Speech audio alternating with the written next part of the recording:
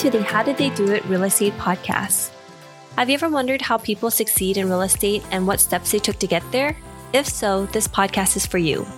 Your hosts, Sayla and Eileen Prack, interview top experts in the real estate community to share with you their real estate journey and how they achieved massive success. Our goal is to provide you with valuable real estate resources and to help you apply it to your own real estate goal. Welcome, everyone, to today's episode of the How Did They Do It Real Estate podcast. We are your hosts, Sayla and Eileen, and today's guest, we have Justin Goodin. Justin is the founder and CEO of Next Level Equity. Born and raised in Indianapolis, Indiana, he has a background in finance and supply chain management and specializes in multifamily underwriting. Justin has past experiences in single-family homes, but has since shifted his focus to investing exclusively in large multifamily assets in the Midwest. Justin is on a path to achieving financial freedom and wants to help passive investors do the same. Thank you for coming on the show today, Justin. How are you doing? I'm great. Eileen and Sayla, thank you for having me on your podcast, and I'm excited to speak with you both. Thank you so much. So we'd like to start off a little bit by sharing more about your background and how did you get started in real estate? Sure. Well, I majored in finance and supply chain management at a university here in Indiana. So along with doing that, I kind of fell into this path of looking for additional ways to earn passive income and kind of just supplement what I was doing in college and the job I was working at the time. So I started looking for different ways, including day trading, swing trading, and quickly found out that day trading and swing trading wasn't for me. And just because how, unpredictable and volatile the market could be. So it made sense to kind of look for more stable investments, and real estate made a lot of sense. And long story short, I bought a single family house in the city that I was living in, and it worked out great. And just earning passive income every month from this, little single family house kind of planted a seed within me and kind of made this idea that, I could scale and go larger. And so I started looking into multifamily syndications. So along with that, after college, I currently work now as a multifamily underwriter for a large bank here in Indiana. And aside from that, I'm kind of just working with mentors, working with other rock stars within the multifamily industry and going after larger assets. So you started off with single family homes. How did you find that first single family home that you invested in, and how did that process look like? Yeah, pretty simple, really. That's a great question. But I didn't really know the kind of underwriting and deal analysis that I knew back then. Given this is only, pretty simple, just single family house, but it really just made sense to look at an area that I was familiar with. The job I was working at the time was really just right down the road from this single family house. It seemed like a pretty affordable area. And most of all, it was a recent fix and flip for another local investor. So, I knew the repairs and maintenance expenses most likely be pretty low in the future just because it was recently fixed up, and it worked out well. Kind of financing I put on that property was just a typical conventional 20% down payment and 30-year mortgage long-term debt. Awesome. So it's cash flowing now, and you still hold the property? I do. Cash flowing and still own it today. Awesome. So then, Justin, you mentioned that you now focusing on multifamily. At what point that you decided to make that transition? Yeah, pretty much immediately after purchasing that single family house, I was looking at buying my second one, whether it's going to be a duplex or a fourplex. And when I started really getting into it, it's like pretty much like a wake up call. I knew that I wasn't going to be able to put down 20% on these larger properties a couple of times a year. And I really wanted to scale, and I really wanted to make a career in real estate. So I know Christmas is coming up. My mom asked me a couple of things I would like for Christmas. And, I said books on real estate. And a lot of people talk about the Rich Dad, Poor Dad book that changes their life. Well, for me, it was Michael Blanc's Investing in Apartments to Achieve Financial Freedom. And that was kind of the book that changed my whole perspective on things and really opened my eyes to using other people's money and going bigger, faster with all the benefits with apartments that they hold. Awesome. And what markets are you focusing on right now and your companies are looking for? I'm currently focused in different markets in Indiana, mostly Indianapolis, Indiana, but then also different parts of Kentucky and different parts of Tennessee. I really like those markets because the kind of markets we focus on are just markets that are growing, low unemployment, a lot of future job growth, and markets where one large company doesn't take up a lot of the employment for obvious reasons. So, if that large employer went out of business and that market was pretty much dependent on that company, it could have a lot of effects on your apartment and your cash flow. So those markets make sense for me. They're really affordable areas to live in, and most of all, they're relatively close to where I live, so I can easily, jump in the car and travel down and meet the broker or do a tour on one. Thank you for sharing that. And as you know, multifamily is a team sport and it has a lot of roles in order to make it work. What is your favorite part of being in the multifamily team? I really like that multifamily is really, and real estate in general, is just a never-ending learning experience. So there's ton of different ways to kind of travel down and get into multifamily or get into real estate. But for me, I just really like it's a never-ending learning experience. You're constantly learning new ideas, you're meeting new people, and it's never the same thing every day. I mean, you're looking at, different properties, different markets. There's always a lot of different variables. And so it really keeps you on your toes and keeps you learning at the same time. So I just want to get into a little bit about underwriting process. When you're getting a deal, how do you actually underwriting it? And what are the things that you look at in order to make that deals actually reasonable for you? Yeah, so probably the first thing or first two things you really need to start the underwriting process at a minimum would just be the rent roll and the T12.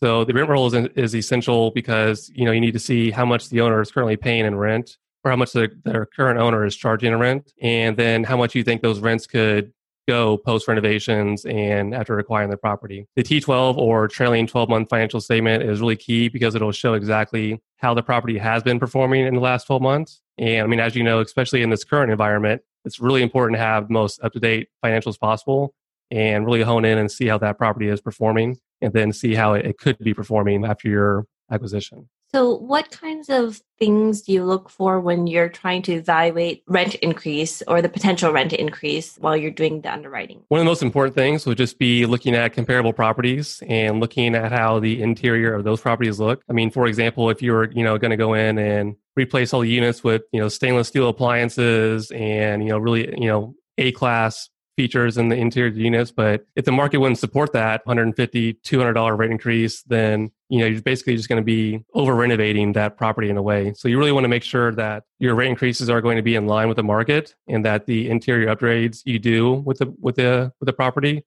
are going to be in line with like what the market wants and what those tenants want. And some good feedback on that would be really just checking with a good property management company in the area. They're kind of the boots on the ground company every day. They know what's going on with the market. They know what a property could potentially charge for rent. So always checking with a property management company before making an offer is really key. So one of the things is to value the property, which is probably one of the most difficult part to come up with the right value. So how do you determine a cap rate for the property and the market that it's in? Yeah, so there's a couple of different ways to determine the cap rate. I mean, one way would just be asking the local broker, like, hey, what is the cap rate in this area? Or something like, what are you seeing B-class properties in this area trade for? Or like, at what cap rate? And for those who don't know, the cap rate is just really the NOI divided by the price or market value. And it kind of gives you, it's just basically your return on your investment. And it's a way to look at a property and kind of compare different properties in a way that could make it relatively all the same. So it just takes the NOI divided by the price, doesn't account for any kind of debt service. And that's the kind of way it lets you compare different properties in a way.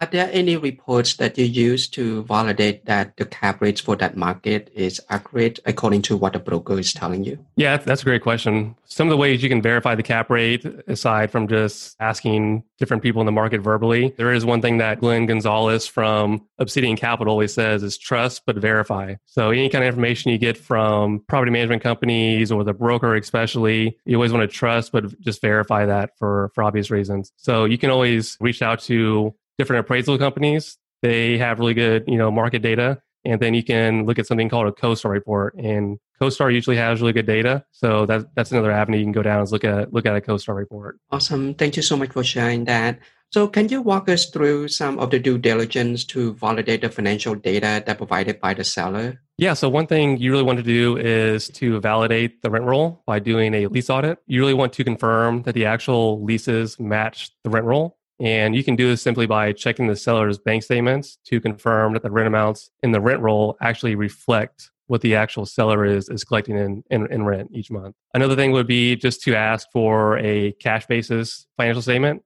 Sometimes the accrual statements can be misleading. So there shouldn't be any reason why you couldn't achieve a cash basis statement, but it's always beneficial to kind of look at the cash basis, in my opinion. And again, just like, any kind of information that you see in the OM or any kind of information from the broker or seller, you always want to trust, but verify again.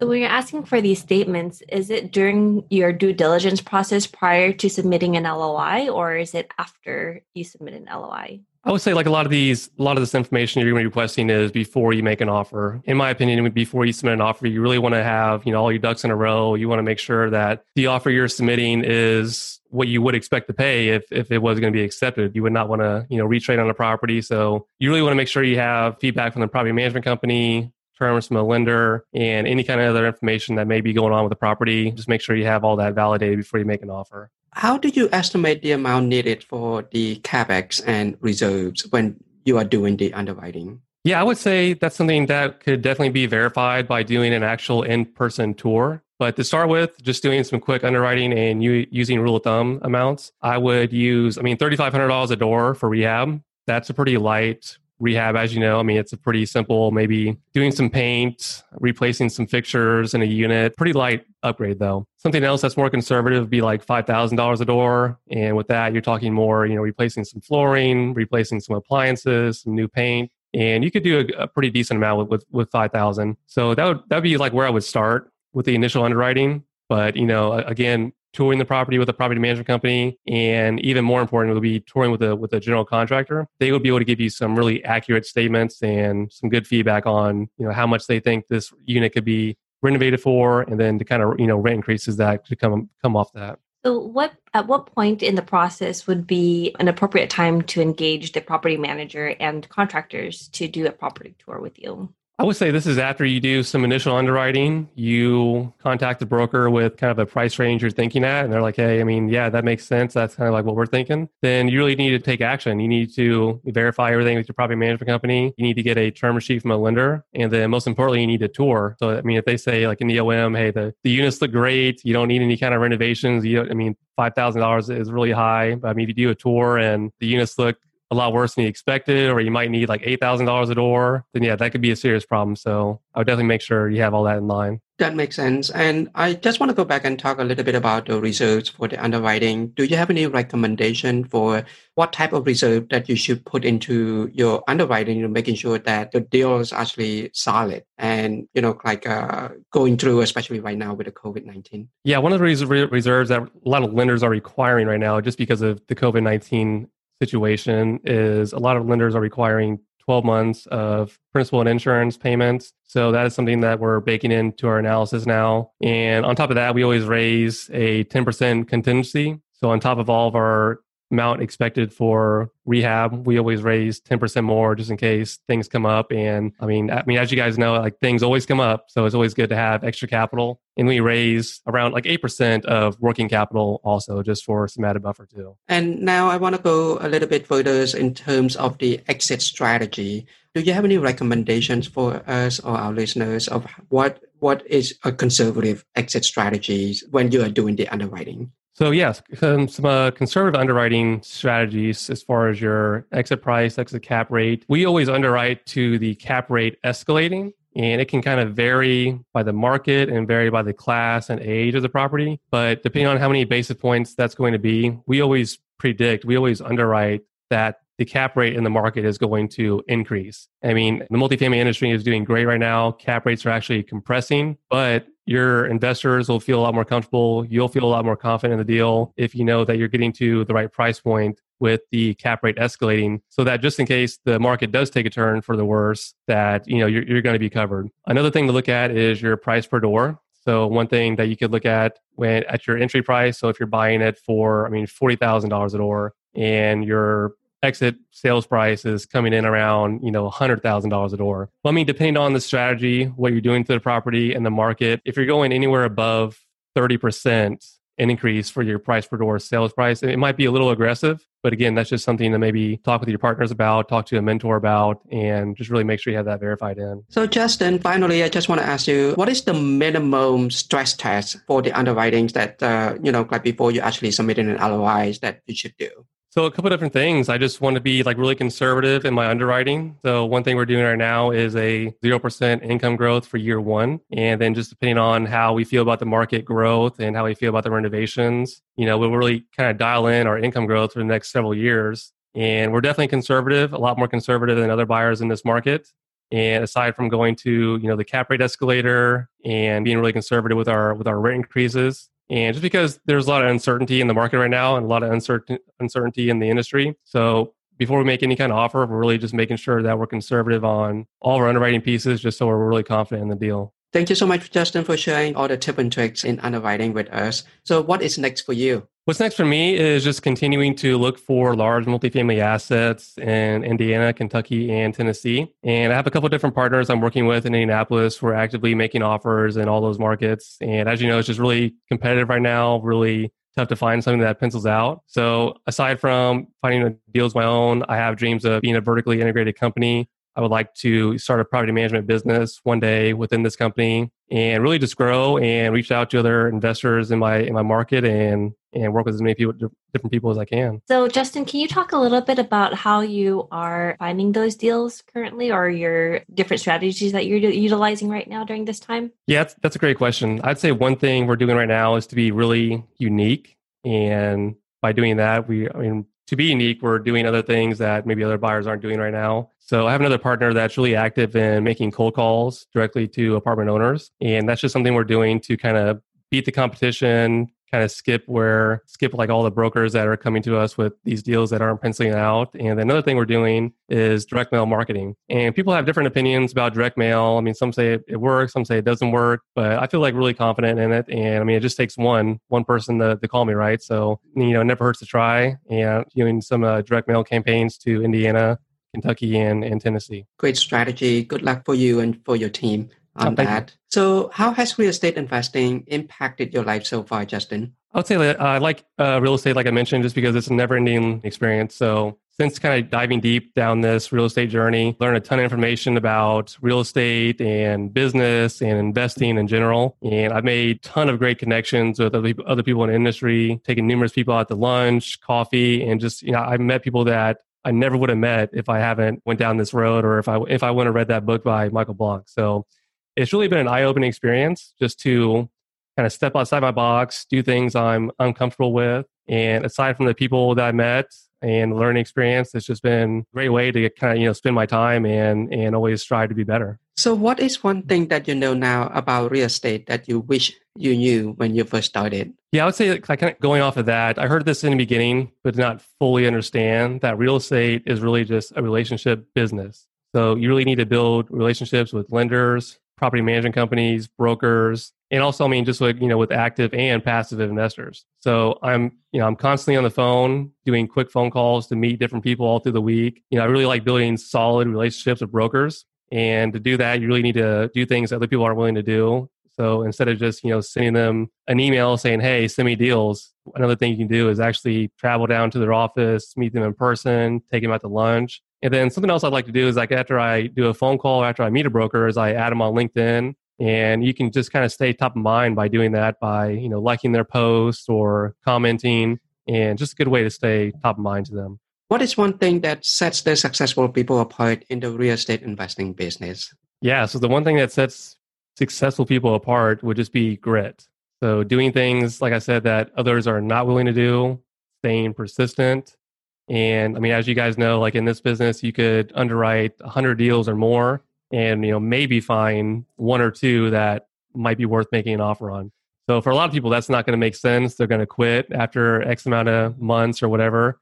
So, aside from that, like, with raising capital, you could ask 30 people and you might get one person to say, yes, I'm interested. So it's really about being persistent and realizing every time you get a no, you're one step closer to a yes. What tools or techniques have you used to improve the efficiency of your business or personal life? Yeah, so probably the biggest thing that comes to mind is implementing a miracle morning routine. And if anyone wants to find out more about the miracle morning routine, you can look up Hal Elrod. But basically, the miracle morning routine is just about creating some really effective habits and routines in the morning to kind of start your day in the best possible physical and mental condition. It's a combination of doing some visualization, some journaling, some meditation, and exercising. And also something else I'm doing to kind of, accelerate my real estate career is working with different mentors. So I think by hiring mentors, you can really turn decades into days. And as you know, buying apartments is a team sport. So you really need a great team with a track record and credibility. And, when you're raising millions of dollars for a deal you haven't done before, you really want to make sure that what you're doing is correct and having somebody look over your shoulder. So other than that, I really take advantage of free resources out there. So you can learn a ton of information from watching YouTube videos, listening to podcasts like this. And so I always try to stay up to date with those things also. Awesome. Thank you so much, Justin. And so if our listeners wanted to find out more about you, where can they go? Yeah, I'd be happy to talk to anybody. You can email me at justin@nextlevelequity.com. And you can also connect with me on LinkedIn at Justin Goodin. Thank you so much, Justin. We really enjoyed having you on the show today. Thanks for having me, guys. And thank you for listening to our podcast today, brought to you by Bonavest Capital. We would really appreciate it if you can go to iTunes right now and leave a rating and written review. Also, please don't forget to subscribe so you can always get the latest episodes. You can also connect with us on Facebook, How Did They Do It Real Estate. We'd love to hear your feedback and any topics that you're interested in for future episodes. Lastly, to learn more about us, you can go to bonavestcapital.com and fill out the Contact Us page so you can speak to us directly. Nothing on the show should be considered as specific personal advice. Please consult your legal, tax, and real estate professionals for individualized advice.